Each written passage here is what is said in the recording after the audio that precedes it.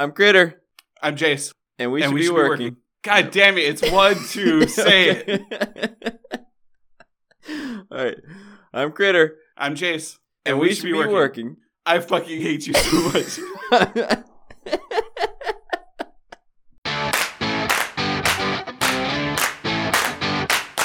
Welcome back, Eric. You were on Thank you very much. episode 3, and this is episode 24, I think? That's way too long. Oh, That's hi, way too Eric. long. Shut up, Jason. Hi. So, Wait, what? Jason and I were planning on doing a thing that's like the highlight of your week and the low light of your week, but now that I'm saying it, I'm wondering, can you actually talk about the things that were the highlight and the low light of your week on a public podcast? Or is this all private work stuff, confidential?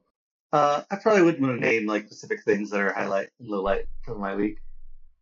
Although probably it isn't work related. Probably, kid related. Yeah, I forget that your life isn't work. Is any of our lives work? I feel like my highlights and lowlights are usually work related. Yeah. I mean, that's because you're a horrible father and husband.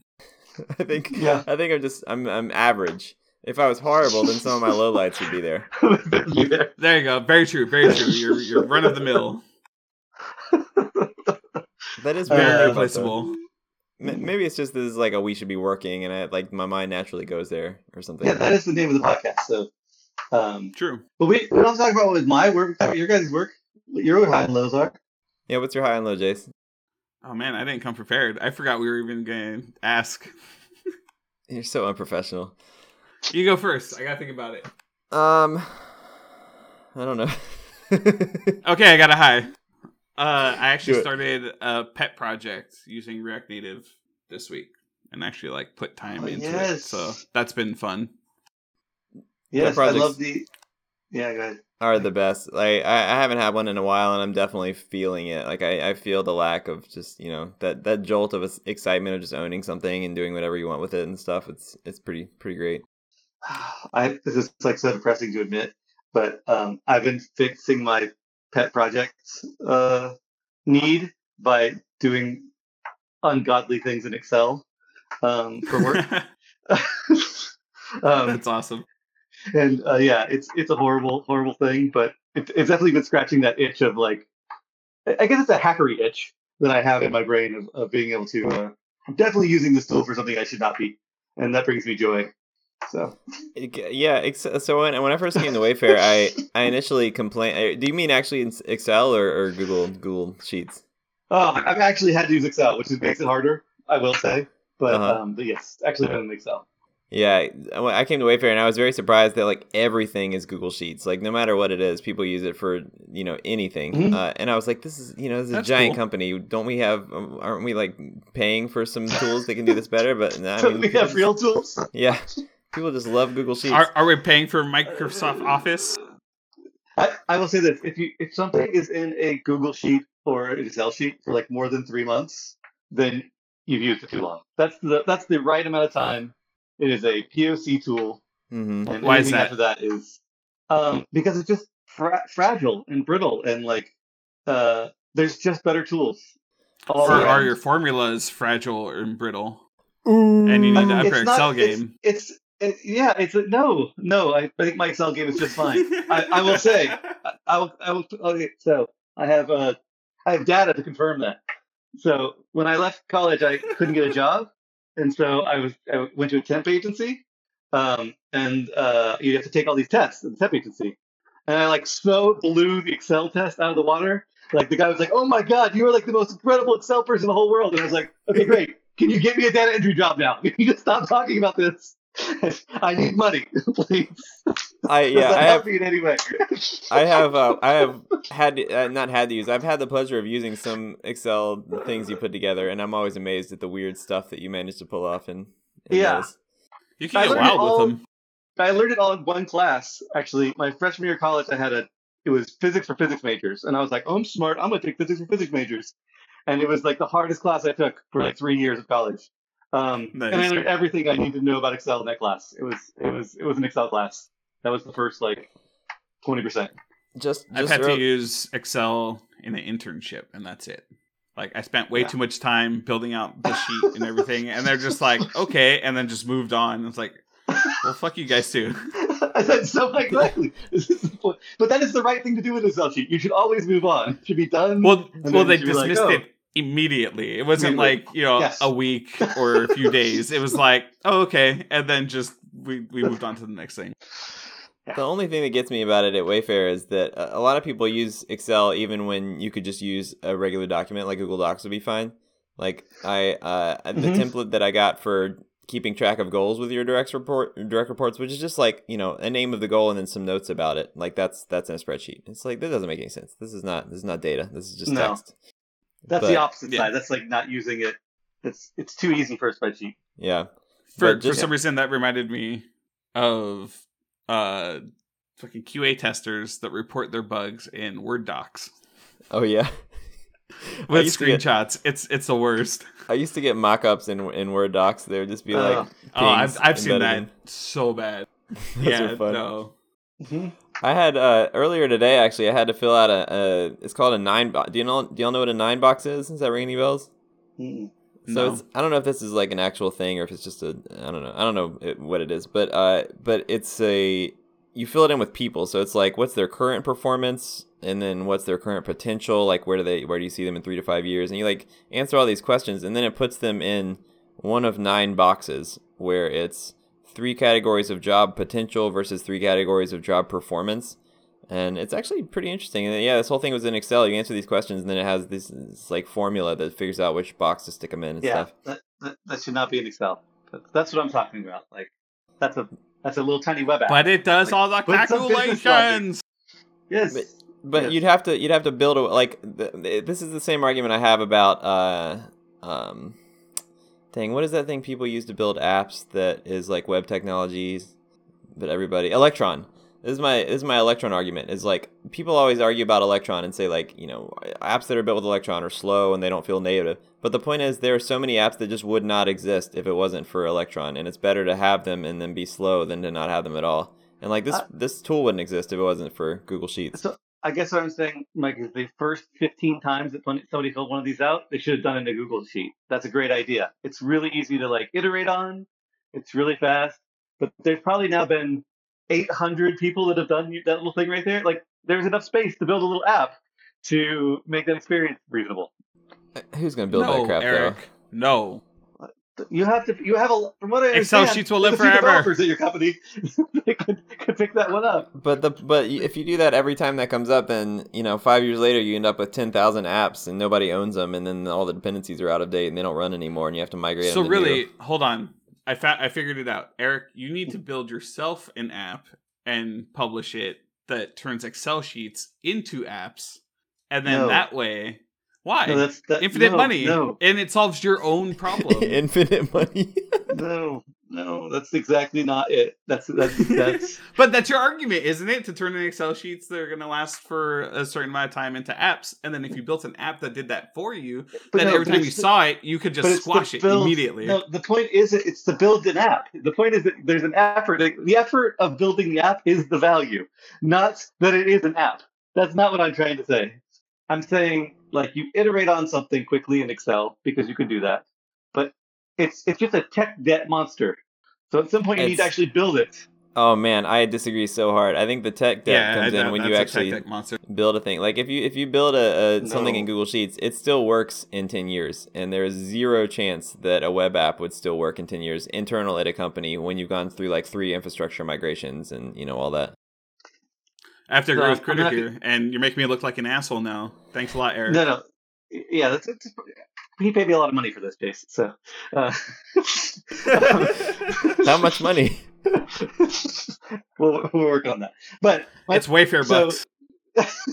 So I will say that I don't think that's true. Either one of those parts is true. First of all, a spreadsheet from like 10 years ago, I don't think you're guaranteed that it's going to work. So I'm not going to buy that. First of all, at 5 years. Second of all, like, that can happen with technology if you're not crazy. I mean, I remember this is a Perl is awesome story. So, but I used to use this tool for doing ASCII art that was written in Perl called ASCII-O. It was fantastic. Of course you did. and no one had touched it for probably 15 years. And and it used CPAN, and it still built like 80% of the time. And I thought that was amazing, and no one had ever touched it. So yes, if you write good code, it can last for a really long time. I don't think it's about. There's stuff that's been written from the 80s that is running in some closet right now that has been boarded up, and nobody even knows that the room exists, and it's still executing. So no. Well, I mean, all the airport code is run on Cobalt, isn't it? Yes. So doesn't that? Yeah. There's Cobalt no stuff T. there isn't anybody alive anymore that knows what that code does, and it's still working. Right. But okay, That's like we need archaeologists to go like dig up the manuals for that. there are several fatal flaws in your argument. Okay, here's fatal flaw number one is we're talking about web technologies here. And so if you build anything that doesn't just use like very vanilla JavaScript, then you're going to want to bring in like node dependencies and frameworks and stuff. And then eventually you run into like node versioning and like how do you upgrade, and like there's a maintenance cost. There just has to be, right? Why is that not true of the web technologies that you're using? What? Why is that not? You're using Google Sheets. You're saying it's a web technology. Yeah, you don't have to maintain the infrastructure. Yeah, you do. Like things break in Google Sheets when they upgrade it. So you're saying because it's a SaaS offering that it makes it safer. Is all you're trying to say. Exactly. I fully agree that it like I've built. So get a Node SaaS offering. I'm sure you can pay somebody to upgrade your Node modules. So are you saying SaaS offering, like software as a service? Yes, that's what I'm saying. Okay. I'm saying Mike's making the argument. Clarifying that. So you're saying not only should we pay our own engineers to build a thing that can already exist in Google Sheets, but then we should pay a separate company to keep it up to date.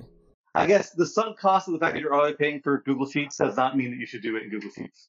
But what's the value though? Like, what are the problems you're trying to solve here? I'm saying the complexity of Google Sheets gets more and more breaking. Like the thing we're talking about right now probably isn't that complex. Right? But I'll give you an example. So maybe we realize, oh, there's a bug in our logic here. Well, there are 85,000 spreadsheets that have been made with that bug in it now. So like, we're not going to fix that data, right? Like if you had it in a data system that was actually a data system, you could do something about that. Maybe you want to use that data to like do hey, is there some systematic problem with the way that we do the system? Well, what do we do? Oh, well, I'm just going to go read 8,000 spreadsheets to get that data out. Where if you build this as an app, you'd be a database somewhere that has 8,000 entries in it, and you could do something with that. Like, there's all these things that a spreadsheet is meant to do one thing, right? And if that's the only thing you're ever going to do with it, I get that. And that's why use it for a while. It's a really good prototyping tool. But at some point, it's probably useful to actually make it into a functional tool that can be used and grown. All right, I buy that example. Yeah, if every engineering manager at the company is filling out these 9 boxes and then they decide they want to change the formula, then you're kind of screwed. That's a fair point.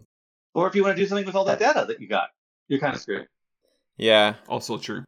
So to me, that's I don't think a time limit is a reasonable like bar to look for. I think it's how many copies of a thing are being made or something would be more interesting.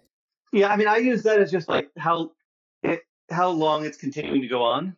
But yeah, it's a rough thing.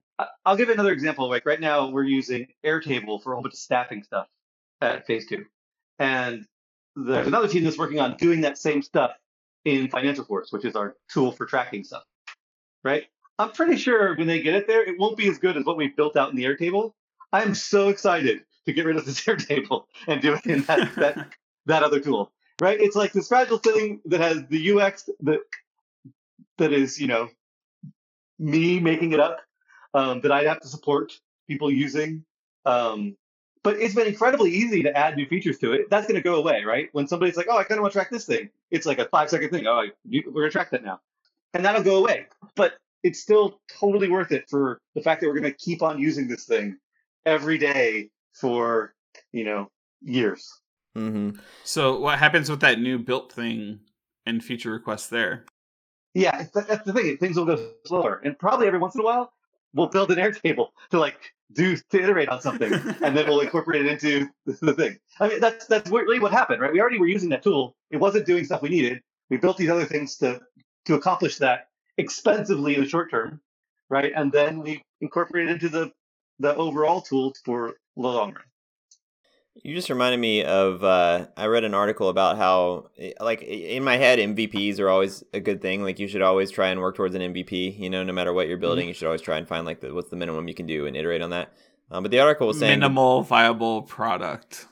You guys are using a bunch of abbreviations. Oh, do people not know what MVP? Yeah, it's not most valuable. MVP means other things. Yeah. I love how Jason really expects other people to listen to this, and so he's fixing all of our acronym usages. Hey, we have 30 fans, dude.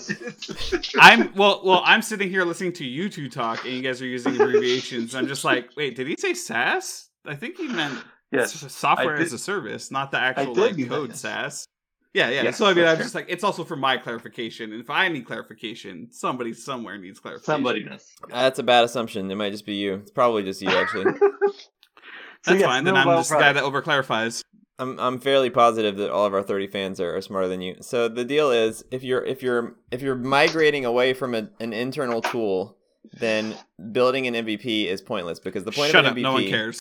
The point of an MVP is to like figure out what is necessary and see what people think and build on top of that and make sure you're solving the right problems. But if you're migrating from a thing that already exists, then everybody's going to hate it unless it solves all of the same problems that already existed.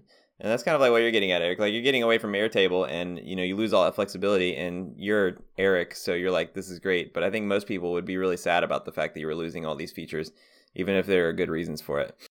No, nobody else is sad about this either, because they have to deal with the fragility of this thing and just like the lack of confidence in this thing, because it's really not an MVP. It's more of a POC. And maybe that's the difference between a POC and an MVP. Well, that's a bad example too, though. But I mean, like, if you're rebuilding a thing that works fine, but it's built really crappily, and you're just starting from scratch or whatever, like, you're not going to get anybody to buy into it by building an MVP, because they won't like it at all until it does all the same things the old version did. Yeah, then we kind of run into that with like projects, even like when you do like a full redesign and you like make it all new and fancy, and even if it does do all the old things, nobody's happy ever. Like, I liked it the way that's been for the past 5 years, 10 years. We had a little bit of that where people, we're building a new platform for one of our clients, and there's people that are like, well, it needs to have this thing. And we're like, well, why? It's like, well, because web systems have this thing. And we're like, no. That is not a reason. But it's in that same thing, right? Like, well, that's what's supposed to exist. But I think part of MVP in those, like, I guess part of MVP in those places is to get rid of the things that you don't need. So yes, everybody's going to complain, and I think that's part of the point. Well, the MVP should disrupt, right? Because it should disrupt whatever the old pattern was. In my opinion. I mean, it depends, though. And then you iterate from there. If the problem you're trying to solve is just that the old one was built badly, then do you also want to be solving a lot of other problems, like, the UX of it at the same time? I think that's a little bit dangerous when you're trying to solve like 10 different problems at once. Well, I think it depends how you allocate the project or like the work to be done, right? Because I mean, if you see it as like just an internal project and you have like a small team to do it, then you can be more official and probably get more done in a shorter amount of time. But if you just have like some developers, chipping in their over-hour times or on the weekends and stuff, then it gets a little more just ad hoc. Yeah, or not even ad hoc, sorry, just random. I guess I'm throwing out, I think you're right that there is two things there, but I think I'm comfortable with that. Like, one is we're rebuilding this because maybe it's going to go, maybe the support contract runs out, like whatever. There's some reason why we have to get away from this thing. But starting with, we're going to build something that we think is supposed to solve the core problem, and we're going to ignore like all the edgier stuff that you thought was important, is an exercise in figuring out what was the actual purpose of that program. Mm-hmm. Right? The purpose of the program wasn't to do all the things that it did, probably. All right, so are y'all ready for a semi-related topic change, something I've been thinking about? Is it what was the low point for me this week? Because that was all just off of what was the high point for me this week. Do you have a low point that's not boring and stupid? Oh, it's this conversation. It's like, man, that one just set up so, like, just hanging curveball. Just waiting for it. Go ahead, Critter. Say it. Exactly. I didn't see it coming. I wasn't ready. This is why we get along so well. I get my epic wins. Yeah. So here's what I'm thinking. Let's start with calculators. So like calculators became a thing, and a lot of people forgot how to do long division and like hard multiplication with like hundreds. I never learned how to do long division. So like if I asked you to divide like 342 divided by like 16.8 or something, like would you know how to do it by hand? No, for real. I never learned how to do long division. I skipped it because I transferred schools in the middle of 5th grade. And I think I'd say that's about 17. So yeah, you'd estimate, yeah. So like the point is like a lot of skills have been mostly forgotten because technology has made them unnecessary. And in some ways people are comfortable with that. Like most people are comfortable not knowing long division because they'll always be able to find a calculator if they actually need it. But I feel this way about aliasing, like commands, like terminal commands and stuff like that. Yes, like, yes. I feel like and like shortcuts in IDEs and all that stuff. Like some are helpful and like super good, but like people over engineer their aliases and hotkeys and stuff sometimes, and it gets nuts. That's what I'm getting at. Yeah. So like another good one is Git wrappers. Like people don't want to learn the actual syntax of Git commands, so they just learn like Git wrappers that. And somebody recently brought up GPS. Like they think GPS, like turn-by-turn navigation, is harmful because nobody actually knows the way around their city anymore. They just rely on their phone to do everything for them. So the question is, where do you draw the line? Yeah, go ahead. Well, I think with the GPS thing, people are not aware of where they are in their city anymore. Like, not necessarily where they're going. They have no idea of where they're at. So, like, if the GPS cuts out, they're just like, oh, I don't know anything around me at all. It's very strange to talk to people that only use GPS for, like, driving places and stuff. But why, like, GPS is generally as available as calculators. So why is that worse than not knowing long division? I can't remember the last time I've had to divide almost anything more than just like single digits. So it's a factor of like how often you have to do the thing is your point? I would think so, right? Or I would think that would have a factor to play in it. I don't know. I feel like there's got to be something. Like I think that it's the nature of the age that we're living in. Like I think that 20 years from now, everybody like GPS will be in the same category as calculators, just because people have had more time to get used to them. I feel like it already is. I think you guys are in the like this. You guys are totally that way. Like I don't. Well, like I'm also different, right? Like I don't own a car and I drive very seldomly. So like I know where the few things I need to go to are. I don't need to like wander around and get lost and use GPS. But so you think that? Yeah, go ahead. I mean, so I think part of it is that maybe it's an age thing, right? So calculators have been around longer than GPS. So more people have been exposed to calculators for the entirety of their life than have been. So, like I was just talking with my wife about this thing called a Thomas Guide, which if you grew up in Southern California, everybody owned, which was a 1.5-inch binder map of the Los Angeles County area, because that's how much map you need to cover, what is 4 states on the East Coast. Basically. And it was ridiculous, and it was it sat in the floor of your car, but it was a pain to look through. So you didn't use it unless you had to, right? Because it was hard. And like my children they'll never experience the Thomas Guide. Like maps are a novelty that they think are really fun, because that's. Mm-hmm. So they'll never experience that. So they'll never think about back when I was a kid, people knew where directions were. And I think there was always people that didn't have a sense of direction. Like, so even in this world, my daughter, you're like anywhere in the world, and you're like, where is blah, blah? And she'll point to where it is. My son, you're like, where's blah, blah? And he will literally probably point the wrong direction. Exactly. Like he just doesn't have the sense of direction at all. Wait, so you mean like if like you could ask her right now, where's New York? And she could point towards New York? Yes. I mean, I would say usually things like in Austin though, right? Like, but yes, probably she could. She would probably think through that and be like, yep, New York's that way.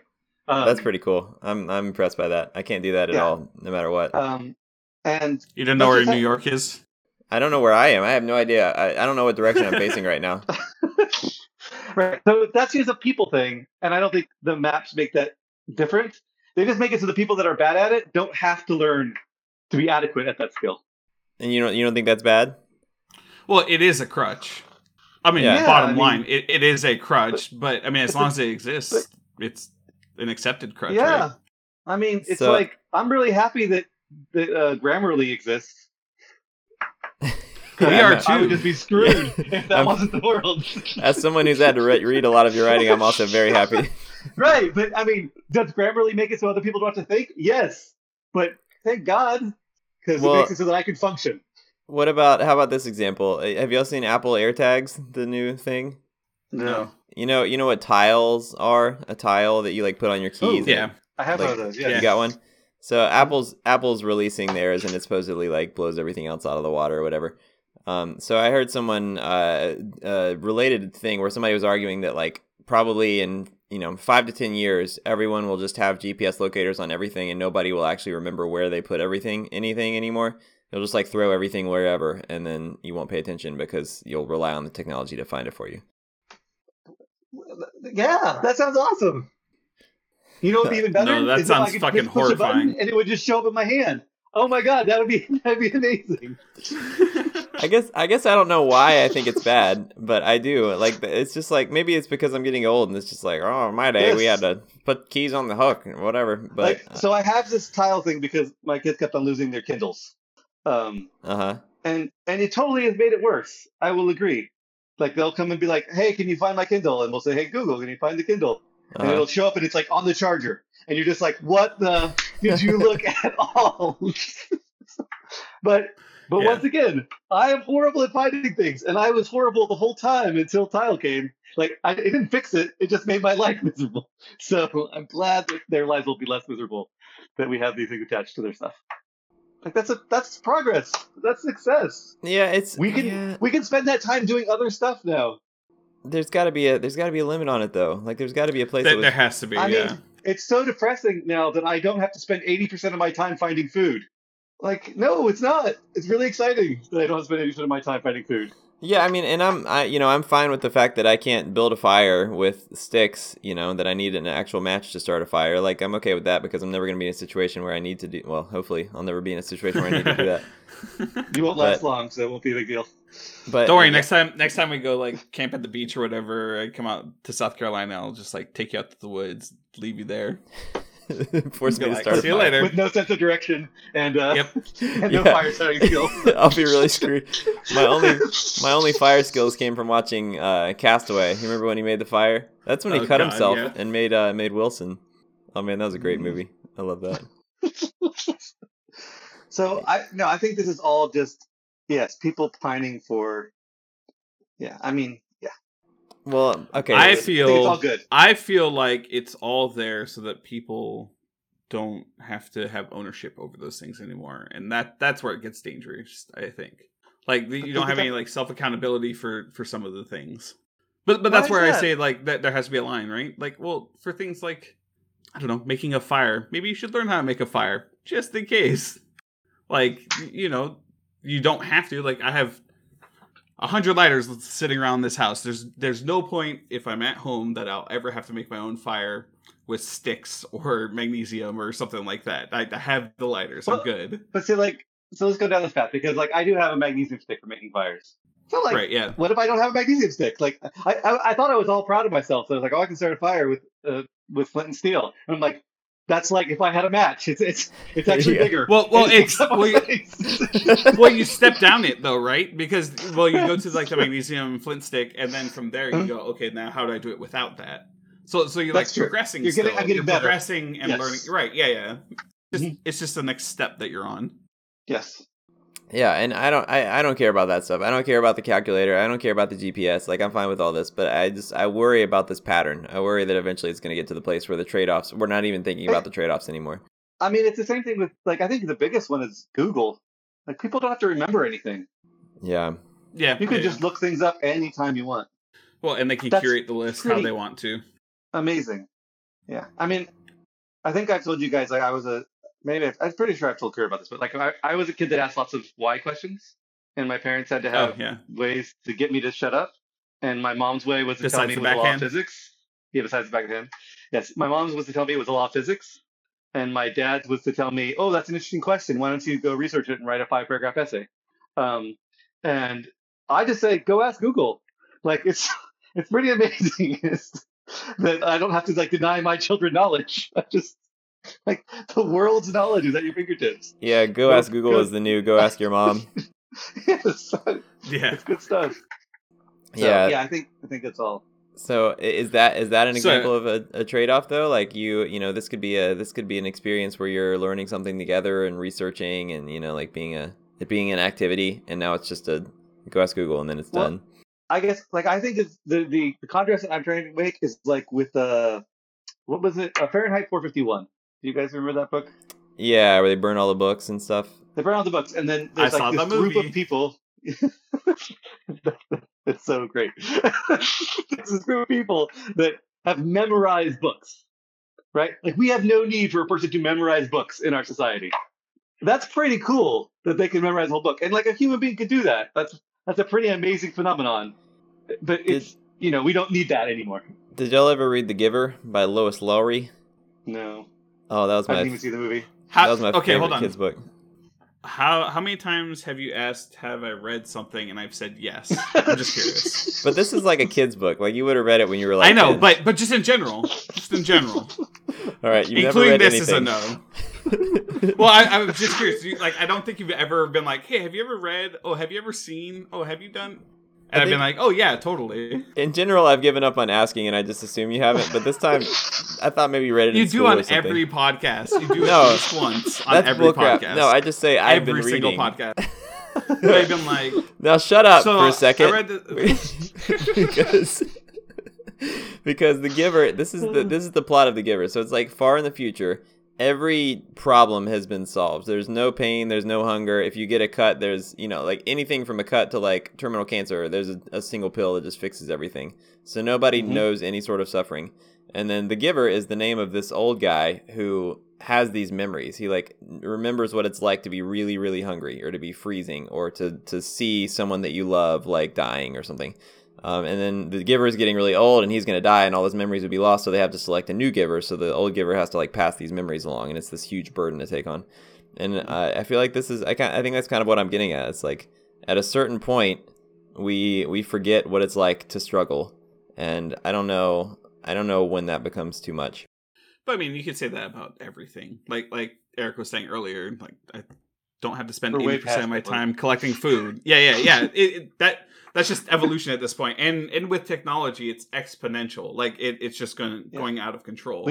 And then you get AI in there and self-learning and all that shit. It's gone. We are past the point of struggle. Well, I mean, many people are. We don't organize our society. Well, in a way we should be.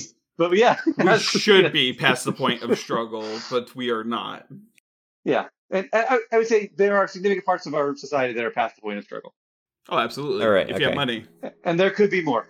And that, you know what? Like that's the one that's my favorite part when people are like, "What would happen if we did like a guaranteed income? Like people would stop working and not do anything." And I was like, "We have people that have a guaranteed income.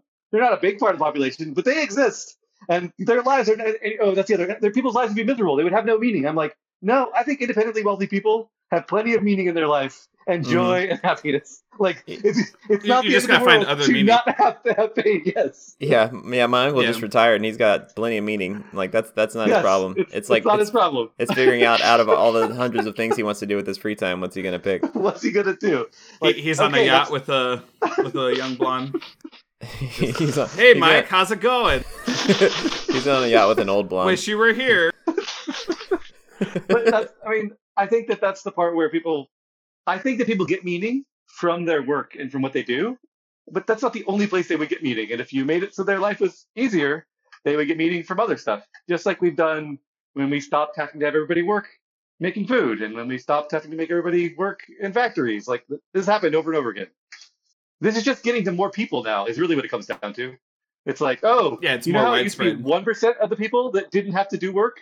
What if it was everyone and everybody's freaking out? And it's like, no, it'll be better when everyone doesn't have to do that. Well, it's like internet, right? It's just like, what happens when everybody gets internet? I mean, it'd be great. It is what it is. Yeah, everybody has access to the internet. There's more data. I probably shouldn't worry so much anyway, because humankind will always find new and creative ways to suffer, no matter how much progress we make. So this is a total tangent, but it's one of my one of my wife's great fun beliefs. Where whenever we talk about ecology and like the climate change or things like that, her attitude is basically like, I think the Earth will figure it out. Like, she has no concern for human race. She's like, I mean, maybe it'll kill off the human race. I bet the Earth has got this, though. It will take care of itself. And I just love that perspective on, yeah, okay, that's probably true. That actually is true. Yeah, like if the Earth gets so bad that we all die, then we all die, and then it fixes everything. Yeah, and then it fixes it. Yeah, so that's pretty great. The Earth will probably be fine. So as long as we don't kill the planet with us, yes, then your wife is good. All right, then she's good. Yeah.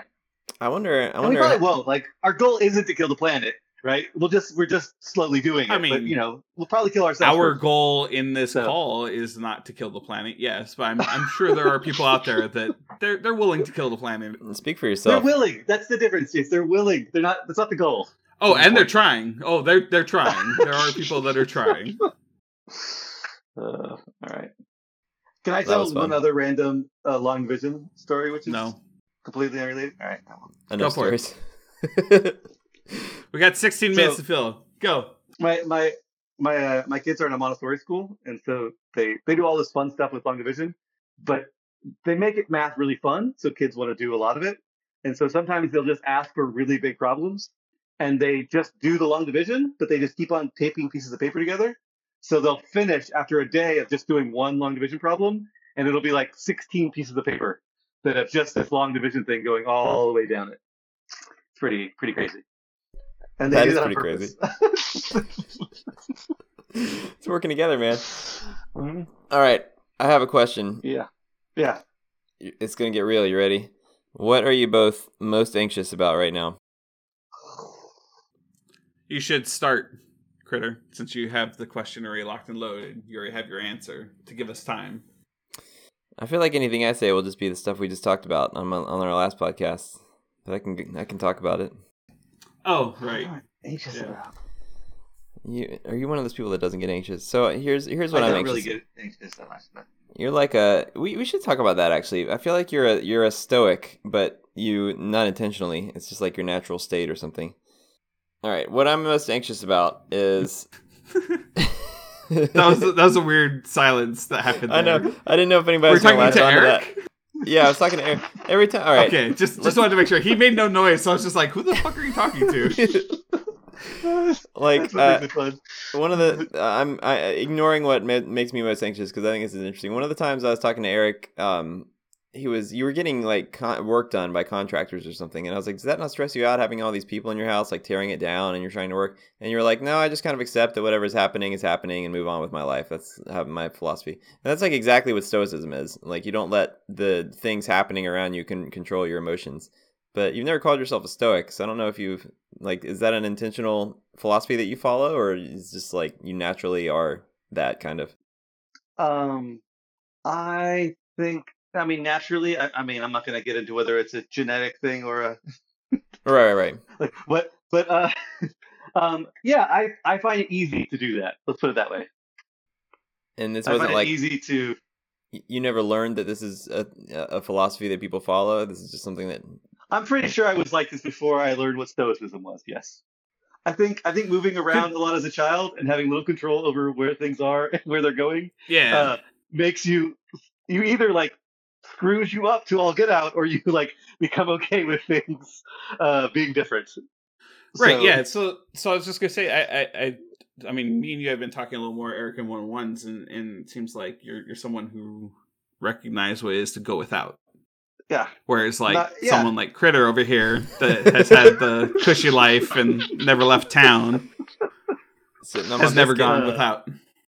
So you think that's what it is? You've seen what it's like? I think that helps towards it. Yeah. I think it helps. Yes. I think it makes it so. I think because if you don't, then you have to find some way to cope with not having control. Tim Ferriss talks about fear setting, which is just like, if I do this, what is the absolute worst thing that could ever happen? And then how bad would that really be? Like if I try this, say that it gets me fired and I can't find another job for, a year. How bad would that really be? Like I could move in with my mom. Then you turn to the pipe, then you have to like start selling yourself on the corner, and it just gets real bad, real dark, real quick. Nobody would buy me. Overpass. You think I can sell myself on the corner? You'd be surprised, Critter. You'd be surprised. I mean, you are petite. Yeah. Hey, I'm average. You got that runner's body. I do. You got the runner's body. You keep it in shape for a reason, right? Yes. That is not the reason. You still got all your teeth, buddy. They pay good money for that. Yeah, you'd be surprised. This took a dark turn. You're welcome. But yeah, I think that I don't think that is the only way. Like, I feel like my wife actually had a much more dramatic experience in childhood, and I don't think she's that way. I think she has more anxiety around, and like she has to think through all the things that we're going to do and all the ways they're going to go. And I think I'm much more of the like, it's going to happen. Like, let's, it actually helps a lot in work being agile because it's kind of the same thing, which is like, that generally seems like the right direction. Mm-hmm. So let's just start that way. We'll be right some of the time, right? Mm-hmm. Like that's the pattern. Your whole thing about your childhood just touched on, as you know, this is one of my favorite topics. Like, to what extent does someone's childhood and upbringing actually affect who they become as an adult? And I think this is a great example. You and your wife both had difficult childhoods and ended up totally differently, and yet you still find a way to say your childhood affected you. So I totally agree with you on this, but I do actually have a reason why ours are different. Okay, hit me. Because mine was actually not. There was not actual danger involved. There was just trauma. Just moving. Yeah, like and moving. I think I said this to you, like Jason, once. Like if we ran out of money, we moved in with my grandparents, right? When my wife's family ran out of money, they like moved across town, started getting food from the church. Like, like it was a totally different experience of trauma. So her trauma comes out as really negative. My trauma comes out as like being around family, right? So I experienced it. I had to deal with that. I lost my school and I lost all these things, but the alternative was not nearly as traumatic. So your hypothesis is that if you grew up in a like middle class family in the same house for the first 20 years, you would have turned out totally different. Could you imagine what I would be like? You'd be the same. I think everybody drastically you think overestimates. I would be the same with stability? Are you fucking kidding me? I think everyone is very good at saying I am the way I am because of something that happened when I was a kid, and I think the data does not show that that's true. No. I think, Mike, that especially if you look at the book that you made me read about this, which Jace hasn't read. There's always a threshold. There's a whole threshold on that. Like, yes, there's the underlying things, and stability is one of those key things. Not having stability is definitely going to have an effect on people. Not having stability. Traumatic experiences have effect. Well, on especially the early development years too, right? Because that's when your mind is starting to settle of like what life is, and you're just starting to understand what it is. And if it's just fucking chaos and things changing all the time, you're gonna have detachment issues. I mean, that's just something that comes along with it, and you can work to get better at it and like counteract those things, but it's still the default, right? That's still like, I have to actually try to make connections. I'll throw in another book because I feel like this is now a game, which is The Hidden Half.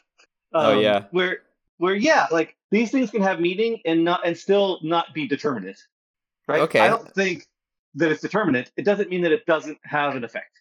I'll agree that it probably has some effect, but my point is like you can't point to your childhood and say I am the way I am because of X unless X was like an insanely formative moment or something. Like so Jace, for you, I think there are plenty of people who didn't move around a lot and had no like attachment, like attachment trauma or something growing up that still have a fear of attachment growing up. I mean, right, but they could have. But they could have gotten it from something else. Like for me, it was moving around, losing all my friends every year. I mean, that's basically what it is, right? Is I lose all my friends and everybody that I know, all the teachers, everything. All the stability is gone. I'm living in a new neighborhood with a bunch of new kids that I don't fucking know. Like it changes, and then you add in the fact that like I'm a white kid moving into a non-white neighborhood. Then it becomes like there's extra levels of shit and fear and anxieties that come with that too. But you don't think there's anybody that grew up with a similar childhood that doesn't have a fear of attachment? I think there are. Definitely is. Yes. Yeah. I think there's all kinds of varieties. No, I'm just saying. But for me, that's kind of the point, right? Is it's like per case basis, and it just is. And like I was saying, there's ways to counteract it. And some people devote their lives to no longer have detachment issues, to like have meaningful connections and stuff, and they act like they've never had a problem before, but then they have that underlying thing of like, oh, they actively have to do it and think about it and make it work for them in their own way. Yeah, and there are so many other things that intervene, Mike, that I get your point. Like, you can't say that leads to this categorically. You can say, so it's interesting. You basically can't say it at the middle level. You can say it at the high level, where like there's a, in a group, like big group of people, right? This tends to have an effect. At an individual level, you can probably try to understand what affected a person. But in the middle space, you can't really do much of that. You can't say, oh, that person has that, so they're going to turn out this way. That doesn't exist, right? But that's you can individually look at the outcome and try to describe it. I don't know. I mean, I don't know how long we want to go down this path, but I think it definitely depends on what specific thing you're talking about. Like I can. So the one of the big things in the book, and you just mentioned it, was like, as long as a parent meets a minimum bar for being just a not bad parent, then their kid's going to turn out how they turn out. And I think the question is, like, what is a minimum bar? Like, does being ripped away from your friends multiple times a year growing up, is that below the minimum bar? If so, then the book agrees that that's going to have an effect on you. Mm-hmm. Yeah, I mean, there's just so many things about like early development, right? That's like the statistics of it are horrible. Like I just don't like reading any of them. But like even being born without a father and stuff like that, there's all kinds of crazy statistics about ending up in jail or dead and shit like that. Yeah, I think the difference comes in, Mike, is that, so this is where the book, I think, reads statistics in an interesting way, and I think it misses some of the picture.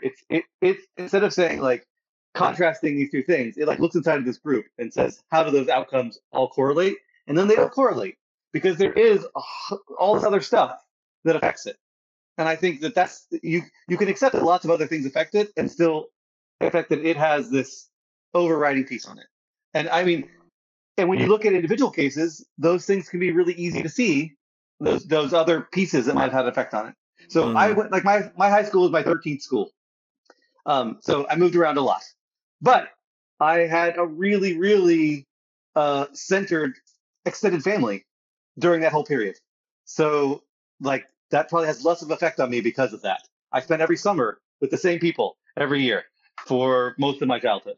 Right? Like, so there's a grounding in that space, even though the other piece was, yes, losing friends constantly every single year. So it's interesting because what it makes it is somebody who might be good at making friends, but doesn't have like crazy attachment problems because both of those things occurred, right? I had to make friends all the time, but it really didn't matter if I made friends because it wasn't like I needed that for my human interaction. But right? Like, everything that you're saying is so logical, but it's like, I think that's the point. It's like it's so easy to look back and say I am this way because of X, and I think that's why it's so interesting to, if there was an identical twin Eric who grew up in a family that never moved, then we would be able to actually test if that's true.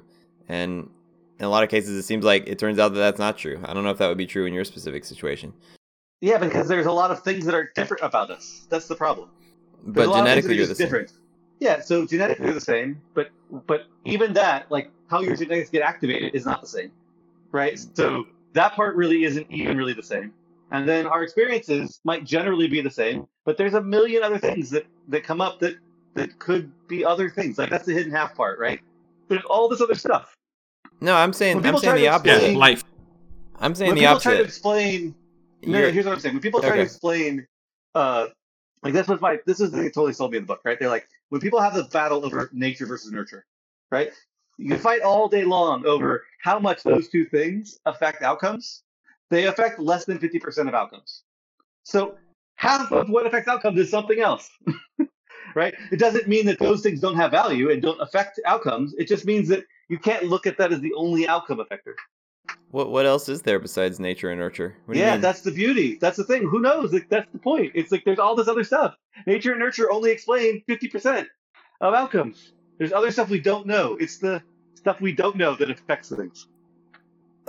All right, you want to know what I'm most anxious about? It's the fact that this podcast ends in 2 minutes, and I feel like we're just getting started here. This is depressing. You're depressing if that's the only thing that you're anxious about. I actually am anxious about way more things, but I'm gonna save it for a future podcast. I thought of a zinger, but it's not a good one for like at the very I end. thought of a zinger, but I'm not going to drop it because it's not really a zinger. I just want you to pretend like I have a good zinger. thing. Yeah. Yeah, I have a really good idea, guys, but I don't want to drop it. I had 3 really good ones, but you'll have to bring me on to another podcast. Yeah, exactly. We're gonna have to spread them out. Save the good ideas for later.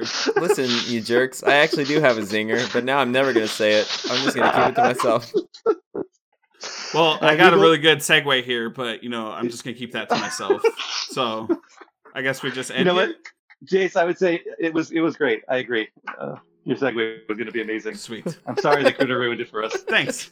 I know Critter just ruins everything.